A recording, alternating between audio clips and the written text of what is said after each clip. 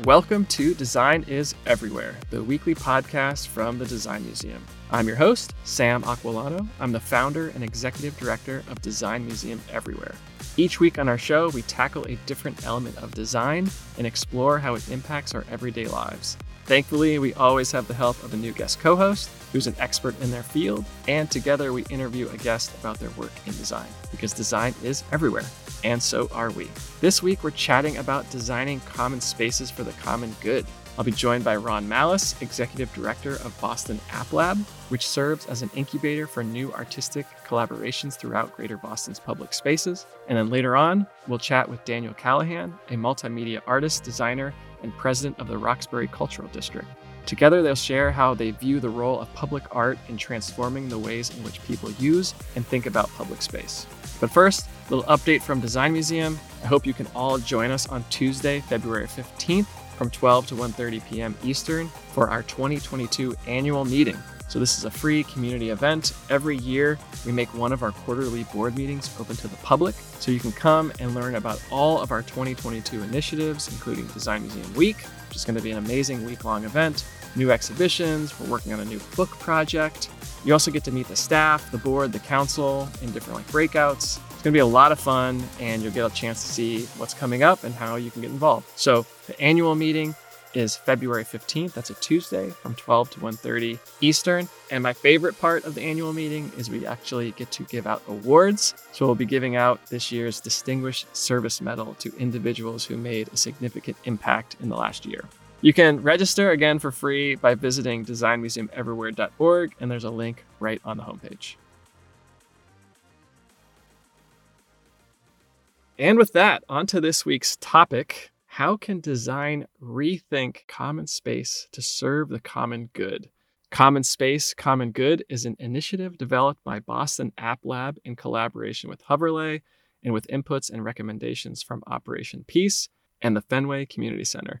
Together, they are emphasizing the importance of incorporating the voices of neighborhood residents to conceive, design, and implement art for the neighborhood and for those residents that live there, as well as the people who live and work and visit the Fenway. I'm joined by my guest co-host, Ron Malice. He's the executive director of Boston App Lab, and we're going to learn more.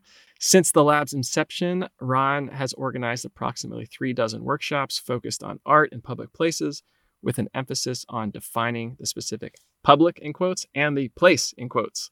Ron's work navigates how an artwork might relate to both in creation of this new common space and, of course, working with the artists themselves. More recently, Ron has been seeking ways to build on the voices of neighborhood residents to conceive, design, and implement art for the neighborhood. Ron's designs make common spaces for the common good. Ron, welcome to the show. Thank you, sir. It's a real pleasure to be here. Oh, pleasure. And as I said, Ron and I have had many conversations over the years, and now we get to have one on this podcast. So that's exciting to me as well. I want to learn about, of course, the Common Space, Common Good initiative. But first, tell us about Boston App Lab. What is it? What's the mission? What do you all do? To give some proper background to this, I spent 10 years as an urban planner, having gone back to graduate school, got religion, decided this is what I wanted to do. And did that for, as I said, 10 years with a firm here in Boston, and then started a committee within the Boston Society of Architects focused on what I call art in public places. And I'm not the first person to say that. I got that name, by the way, from a profile of the artist Robert Irwin that was published in the New Yorker a bunch of years ago that a friend of mine directed me to. And among other things, he says that, and I'm paraphrasing, by definition, all art is public. But what a lot of us tend to label public art is really needs to be seen as the interplay between the art, the public, and the place. And I think you alluded to that before, to pay special attention to who are we and who's we talking about? Where are we and who's we talking about? And how does what we want to do there reflect on both, et cetera, et cetera. So that started as a committee, as I said, within the BSA, and then we gradually morphed into a nonprofit, which is the status right now. As you said, Sam, we developed about 36 workshops focused on some question or another about one aspect or another of art in public places. And then with the pandemic in March of 2020, things came to a kind of screeching halt, at least in the format that we were using. But I started now to think about, well, what in the world does art in public places mean anymore when you can't have a public place with social distancing required? Well, that's been modified, but now who knows if that modification is going to withstand what is going on with Omicron and what have you. But in any event, it's really reimagining different ways in which number one, a public is identified, and number two, ways in which that public interacts. So that led to this common space, common good idea. And underlying, and I think you alluded to it, is the people who comprise the common good and create the common space. And doing that, I figured in such a way that you begin by getting the stories of the people in the places, around the places you're thinking about, and to hear where the links are, where the intersections are, and using those links and those intersections as the baseline for, again, crafting common spaces for the common good. Yeah, I love the focus on people, right? And we think about that a lot in design, right? Who's going to use this thing? Who's going to live with it? And clearly for the public, for public art, the user is the folks who are living and breathing around it, passing it every day. Stepping back a little bit, because I love to define these two terms, and you got a little bit there with the common good being the people. What about common space? Like, how do you define common space? Well, there are places for example, of course, the Boston Common that have been identified as, in a way, a common space. But there are also places, and I say that in connection with this common space, common good thing, that are the equivalent of desire lines. The desire lines are crafted by folks who, let's say, walk through an empty lot in order to get from point A to point B because it's easy.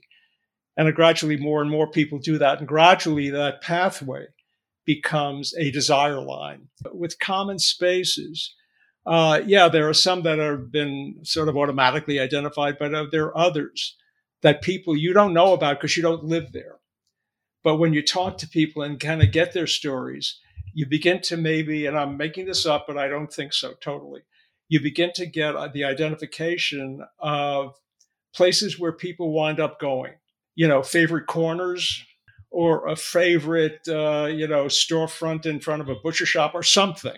But that becomes a kind of meeting place, a kind of common space.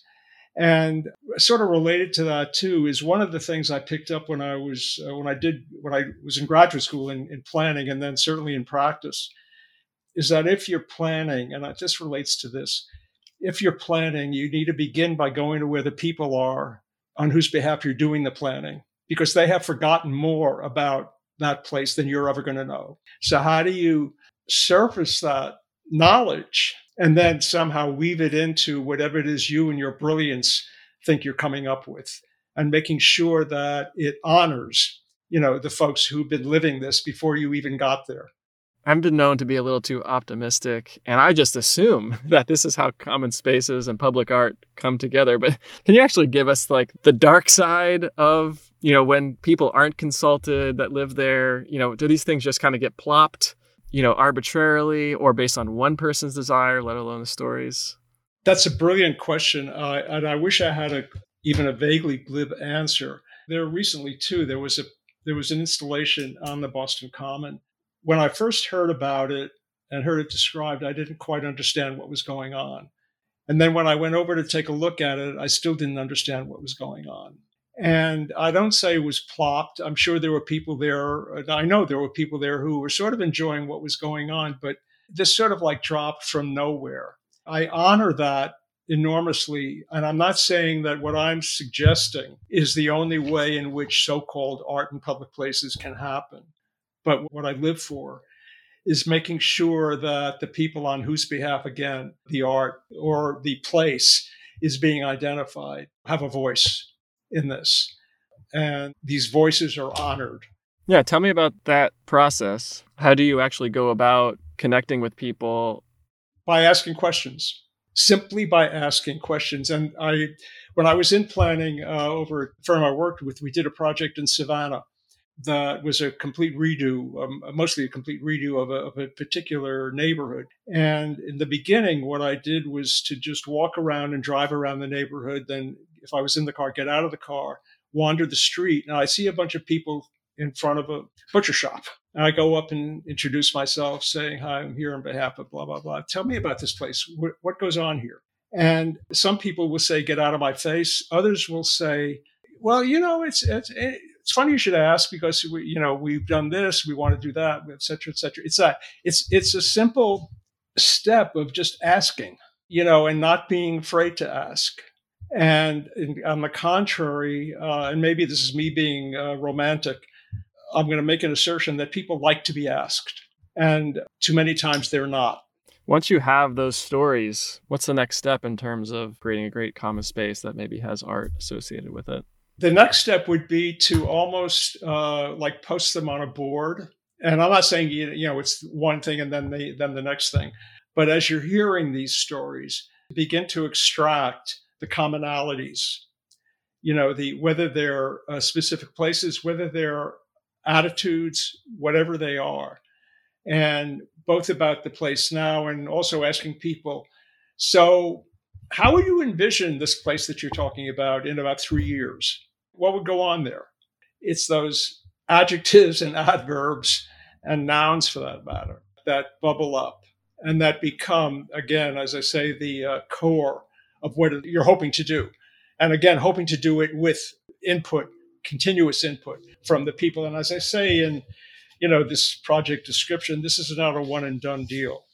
This is something that if properly initiated would go on, even without, let's say, me being there or whatever, but to give to the people living in a neighborhood the capability and the desire, and more the desire, to want to continue this discussion, want to continue this and not have it suddenly closed off. Well, we did that, now we can go on. No, yeah, we did that, but what else? Yeah, I love this. This is great. And we're going to continue this conversation with Daniel Callahan. But Ron, thank you so much for giving us an overview. Thank you, Sam. Listeners, to see more of Ron's work, visit bostonapp.org. If you like this podcast, then you will love Design Museum Everywhere. It's a museum that comes to you wherever you are. That's right. Design Museum Everywhere is all about making design education and inspiration accessible to everyone. Become a member today and join a global community of design thought leaders and change makers. Everyone can be a designer. We can all appreciate and advocate for the transformational impact that design can have. Membership starts at just $3 a month, and you get access to virtual Design Museum live events, discounts, and our Design Museum magazine sent right to your doorstep. Just go to designmuseumeverywhere.org to join today, and your name will be listed in our next issue of Design Museum magazine, which will be sent to Design Museum members all over the world. That's designmuseumeverywhere.org to be part of this global community.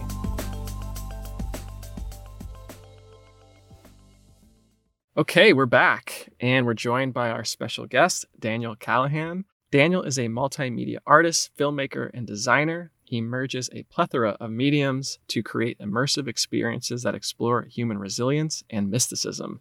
Daniel is the president of Roxbury Cultural District, which aims to identify, recognize, and amplify Roxbury's cultural assets and establish the tools, strategies, and resources that elevate the community of Roxbury as a living repository of arts and cultural expression from the past, present, and the future.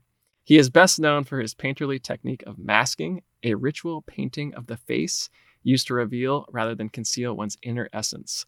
Daniel and his work have been featured at the Museum of Fine Arts, the Isabella Stewart Gardner Museum, the Institute of Contemporary Art, the New Orleans Museum of Art, and the Queens Museum, just to name a few. Daniel's designs bridge the gap between art, artist, observer, and environment. Daniel, welcome to the show. Thanks for having me. I love the audio format because we can't see anything. Yeah. But maybe you could describe what makes your art immersive. And then, yes, I got to hear about masking as well. Yeah, sure. I mean, what makes my art immersive, I think it's sort of in the eye of the beholder. I guess you would have to ask people who have experienced my art, I think it's immersive, but I think I'm drawn to immersive experiences. Growing up in the church, art and spirituality have always been linked with me and it's always been a way to interface with the spiritual world. And so that has carried over in the work that I do. While I wouldn't consider myself, a religious person. I'm certainly a spiritual person. And that connection is something that I always try to imbue my art with. But I think just naturally being drawn to experiences that are complete, but that also require some transformation, where you leave the experience not being the same as you entered it. And so it's gone from music, where I still am a performance artist through music, and that sort of immersive experience where music is 360 degrees, and it's coming through your ears on both sides in stereo, the vibration you're hearing in your chest, you're staring at a performance, and oftentimes you're actually involved in that performance. You're clapping your hands, you're singing along. So it's that sort of like immersiveness is something that I always try to bring to all of my work. And then, tell us about masking. What's that technique? And I'm already tied into the spiritual nature of it, so let's hear it. Yeah, sure. I mean, so masking really started, I moved to California to do music for a while, and we were doing a lot of youth work. I'll give you the long answer, but we were doing a lot of youth work there around the arts. And we had access to a lot of different communities through our youth work. And we wanted to put on an event where we could bring all those communities together to really sort of celebrate our different cultures, because the Bay Area where we're at is very diverse, a lot of different people, and everyone has their own cultural tradition. And so we put on this ball, but we didn't want to do the sort of Victorian thing where people came with masks that would sort of cover their faces. So we said, well, let's just paint the masks on people. And it was really through us looking at traditions of body decoration that have happened, throughout the course of human history all over the world, that we really started to realize the power of that, the power of the ability to change how one looks, but to also engage with the sort of creativity of creation, and to transform in a way that is linked directly to one's own identity, one's own culture, and to do that communally. And so that was the first time we performed as a band in California, was at this huge masquerade ball that we put on. And we had, traditions, many different cultural traditions. We had Aztec dancing, we had Brazilian capoeira, we had hip hop, spoken word, we had all different types of cuisine from different cultures. So it was really this amazing sort of cultural melting pot. And so that was my introduction to masking. But when I came back to Boston, I was really missing that whole community, and I felt very lost. And it was my career as a performing artist wasn't going anywhere, and definitely felt depressed. And I really went back to the masking really just for a self-therapy. It was a way for me to just clear my mind, zone in. I didn't need to speak to anyone. I didn't need to say anything, but I just was able to have time with myself to sort of figure out my life. And that's really when I started masking here in Boston. And so that's branched out to a whole lot of other things that I'd love to talk about. But that was pretty much my introduction to masking. That's really cool. It reminds me, Ron and I were just talking about thinking about people first and the identity of individuals and then a group, which leads to my next question. We're talking about common space and common good, and Roxbury Cultural District is a common space, or maybe it's a collection of common spaces. I'm curious, what does common space mean to you and mean to the Roxbury community? Yeah, that's a good question. I mean, when I think of common space, I think of space that is sort of unowned, where not one person has the rights to it in the exclusion of others. And so I think of really the whole planet is a common space. We like to think that we own things, but that's really kind of a fabrication of our little sort of human thinking. This whole world's a common space. And to me, that means that there's a common responsibility. There's also an ability for people to come together without any other agenda than to just enjoy the space and enjoy each other. And I think common space is the sort of last platform for, things like democracy, things like community. They all require common space. This has been great here about the masking especially, but now hearing about common space. And I'm thinking to myself is that one aspect of common space is to discover common spaces, and to discover common spaces by asking people, what's their common space? What's their space? Where do they go? It's kind of what Sam and I were talking about earlier, trying to home in on something a little bit specific, at least, that for a group of people comprises a common space. and then sort of seeing how that evolves, if it does evolve, or maybe it just collapses after a while.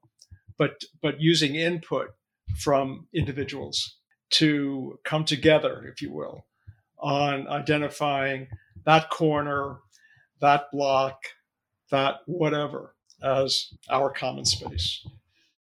Yeah, I mean, I think also like, the energy, I like what you said in terms of people creating common space. The energy that we each have as sort of entities, when we come together, we change the space.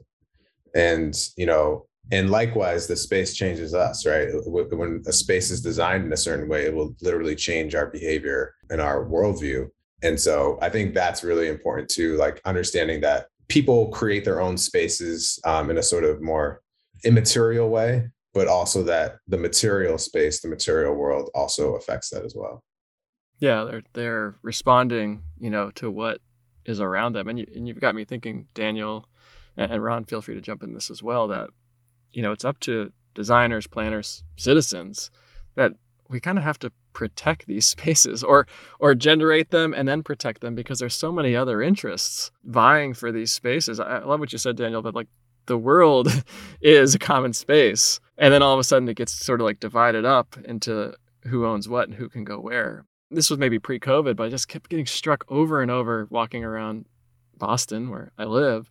There's very few places where I could just go and be without spending money, right? Like, where can I actually just like have an experience with a group of people? And so this could be to both of you, like, how do you carve out those spaces? Or if they already exist, how do you protect them from all the various interests that, and maybe Daniel talking about how you all advocated for the cultural district, because that seems like was a huge effort in defining and protecting a space. I got to say, Daniel, that your Nubian Nights was an example of that. It was basically using the bowling building in Roxbury as a platform, the windows in the bowling building as a platform for jazz. There were videos of jazz performers and all surrounding the building. And it just collected people. And it just became this thing. But it was triggered by the idea that says, almost, I'm making this up, why not? Let's do this. And let's see what happens. And what happened was that in my case, I went back there, I think 8 out of the 9 nights that it was up, because I just liked the music. I liked the fact that the people were there. They were sort of congregating, et cetera, et cetera. So it's thinking about what are the triggers that will pay homage to this space and to the people who will be occupying this space, and then going on from there. Yeah. No, I definitely appreciated. I appreciated seeing you. Like that was great too. Seeing people who came multiple times. That was really important too. That people felt like, it was a space they could come and be. Like you were saying, Sam.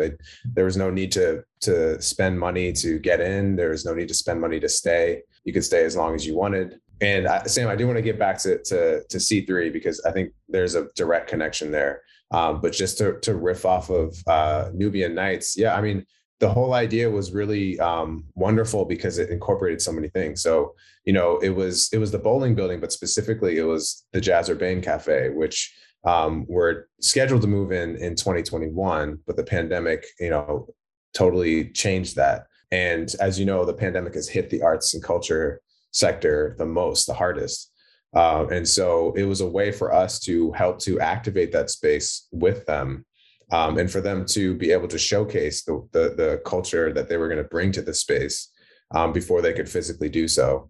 It was just a wonderful way to let people know that they could come to Nubian Square after dark. A lot of people don't think that's a place to be after dark, but there are businesses there, and there'll be more businesses. And by bringing foot traffic there, we wanted to let people know what was coming, but also let people know what was there already. And so it was a great sort of melting of all these different sort of things into this one nice special space that we created. But to get back to C3, so C3, just for folks who probably have no idea what that is, it was an attempt by me and several other artists, arts advocates, arts administrators to come together to create a a response to a bid for a space in the seaport. And we imagined basically a center for the arts of the African diaspora in the seaport. And it was really important for us in that particular space because the seaport is the window to the ocean, the specific ocean where African people of African descent came through, who were enslaved, who were kidnapped. And there's just a whole lot of history there, especially Boston, Massachusetts being one of the first colonies to make slavery legal, and also we're one of the first to ban it. But that history was really important for us to create a space at the seaport for that heritage. And I definitely want to shout out you, Sam, and Design Museum for really coming in and supporting us. We didn't end up getting the bid, but I think what was important was that we ended up sort of disrupting that process of just space becoming available and that being sort of scooped up by whoever has the most money, and things happening without really a lot of community input. And obviously the sort of segregation that happens in Boston that is so ingrained in this place, sort of the regurgitation of that. And so we wanted to disrupt that. And so we put together a proposal. We got support from folks, and it really woke some people up. And so that in and of itself was important and good for us, even though we weren't able to get the space. Yeah, I mean, the journey itself, I think, for me, for many others, opened our eyes. I mean, that was also a reaction to the seaport being just extremely white focused. There's like big businesses and not a lot of racial diversity. And that's why I loved that project in particular, because it said, we're going to create this space. Like, we are going to advocate for it. We need it. And again, it goes back to what Ron was saying about it was led by people, right? And people who saw a need, and again, didn't ultimately happen, but the conversation is going to lead somewhere. Yeah. And shout out to Lamerchi and Ash Gordon and Carrie and Tiffany and Alenza. They're still trying to push to that initiative, and I really appreciate them doing that. I kind of have moved on, but they're still fighting for that in all the different ways. So shout out to the whole team. To both of you, what tools, processes have you seen to be effective for a group of people to come together and say either, hey, we need a space, or B, we have a space, but we got to protect it. We got to define it as something that's, community led. I think that one of the requirements is, I said earlier, asking questions and continuing to push that. And making sure that the people of whom you're asking the questions represent as wide a variety of stakeholders, if you will, or players in this. That it's not because that if, let's say, use a cheesy example, if it's somebody in the state legislature, yes, goddamn it, go after that person and continue to go after that person and make sure that that person is engaged, or make sure that person responds, even if the responses are get out of my face, but nevertheless, and then continue to do that, and then sort of see what you can come up with. And from that, not only see what you can come up with, but see where are the mutual benefits that emerge out of this, that up until then had been hidden. But, I didn't think about that. And then you say, so what if, et cetera, et cetera. Maybe, again, I'm being naive. I don't think so. But again, where are the mutual benefits? And I keep on coming back to this statement I heard expressed by a woman whose name I forgot. She headed up Art Place America back, I don't know how long ago. She talked about how they evaluate grant applications. And one of the key criteria that they use for the applications is how the applicant addresses the question, directly or otherwise, what is it we can do together that we can't do separately? And that has become a sort of marching order for me, but continuing to ask that question. Daniel, I'm curious, how can art play a role in this? I thinking about Nubian Nights and thinking about sort of the ephemeral or nomadic programming that can be brought to a space that can help sort of define it in people's minds. How does that happen in your community? And does it help then say sort of like, oh, that is a common space because it's got a mural or it's got a sculpture, and we know collectively that it's almost like naming something, right? You know, you name it and then it exists. Yeah, I mean, I think it's putting your, I don't even want to say mark. I think it's adding your flavor to the space, you know, like, and I want to shout out sort of Black Market in terms of the work they've been doing in Nubian Square. Like, if you go into Nubian Square, the whole thing is like an art piece at this point. You know, they've done so many murals over there, and they're not the only ones. There's many folks, and shout out to Pro Black and a bunch of other mural artists who've really just done a lot of work around there. And I think it does help. I think it tells you what the local culture is there. And, you know, when you have Mel King, you know, like a 50-foot mural of Mel King, you know, that tells you about the values of a community. And there's this conversation around sort of the Confederate statues and stuff like that, right? Like, you know, those things do matter. Like they tell you what the value of a space is, and who's valued there. So I think that's really important. I also think, though, that oftentimes they can be a little skin deep if that's all that's happening. You know, like if we're just doing a bunch of murals, like that's great, but like how is that? As we've seen from the iconic mural in Roxbury of Mandela, like that was removed, you know, like, so there's not as much of a sort of, when you talk about sort of protecting space, you know, like that can only go so far, because murals can be moved as easily as, you know, as buildings and people. You know, what are the infrastructures of support that you can create? Like, you know, like how can we create an environment that where you know, kids from the age of 3 to the age of 75 can make art and feel like they have support to do that, and feel like that's valued in the community. I think that's the harder work. That's like the, you know, not only legislative, but, you know, communal, you know, organizing, that's fundraising, that's you know, that's the real meat and potatoes of sort of the work. Yeah. That strikes me too. You know, Ron, you mentioned Art Place America. I've always appreciated that some of these placemaking or placekeeping foundations really understand it's not just about a place, but all the things that are going to happen within it, right? You can create the most beautiful common space in the world, but to your point, Daniel, if there's not the context and connection to people, so much so that there's going to be events, there's going to be a market, there's going to be art that maybe shifts every couple months. I think one aspect of what you guys are saying too is, what are the takeaways? That somebody goes to a place and experiences whatever it is that's there. Is there anything that's been thought about that could trigger in the viewer's, the participant's mind, something that he or she will take away with him or her, and go and begin to maybe do something, you know, to sort of not make it, as I said, a one-off and done. It's something that somehow has a continuity embedded in it. Don't know how it's going to work out. That's okay. You're not supposed to know how it's going to work out, but you at least allow for something to work out. Yeah.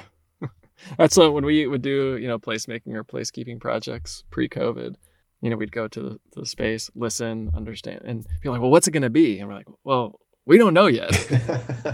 And we all have to be okay with the fact that we don't know what it is.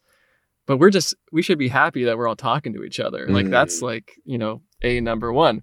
That's the beginning. And I always used to say when we would do like town halls, that'd be like, we should, even if something doesn't get produced, we should all be so happy that we made these connections, that we talked. Like, that could be the outcome. And we could all walk away with like big smiles on our faces. Now, if something comes of it and we actually create piece of art or an installation that's going to help define the space and bring people together, like that's icing on the cake. But this goes back to what you were saying in the first segment, Ron. It's like about people, about connecting, and if you can connect into that place, like, you've really done it. I would love to hear from both of you your favorite common space. All right. And remember, this is an audio medium. So I would love to hear what it is. And then, take us there. What's it like? What makes it special for you? One immediately pops in my head. It's one of my favorite places in the city of Boston, and that is the Arnold Arboretum, because it's a beautiful space that represents to me what it looks like when humans are caretakers of the earth. We can create spaces where we can coexist with nature. It's not the wilderness, but it's allowing trees to grow, allowing animals to gather. I've seen deer in there. It's just an amazing magical place, and this is a shameless plug. We like those here. Yeah. I'm working with the Arboretum to put on a masquerade ball in the Arboretum in 2022. Oh, yeah. All right. Yeah. So I'll be talking with both of you all around that, just to come to participate in 2022, July. Yeah. Oh, wonderful. Yeah. Oh, fantastic. Yeah. So that's my spot, besides Nubian Square. Yeah. Nice. Cool. Thank you, Daniel. Ron, how about you? You got a favorite common space? I got to say that what comes to my mind is not here in Boston. It's Barcelona. One of the squares whose name I cannot unfortunately remember, but just the accumulation of people who are there, who are standing, sitting, whatever they're doing, and also surrounded by we're surrounded by those buildings. And Barcelona as a city is one of my favorite places, favorite common spaces. So I'm going to let it go at that. I don't want to overindulge. No, let's all travel to Barcelona. That sounds like a plan to me. Daniel and Ron, thank you so much for being here, for sharing your expertise, your experience. It's been a lot of fun to chat. Thank you. Thank you, Daniel. Absolutely. Thank you. Listeners, to see more of Daniel's work, go to danielcallahan.com and we'll post a link.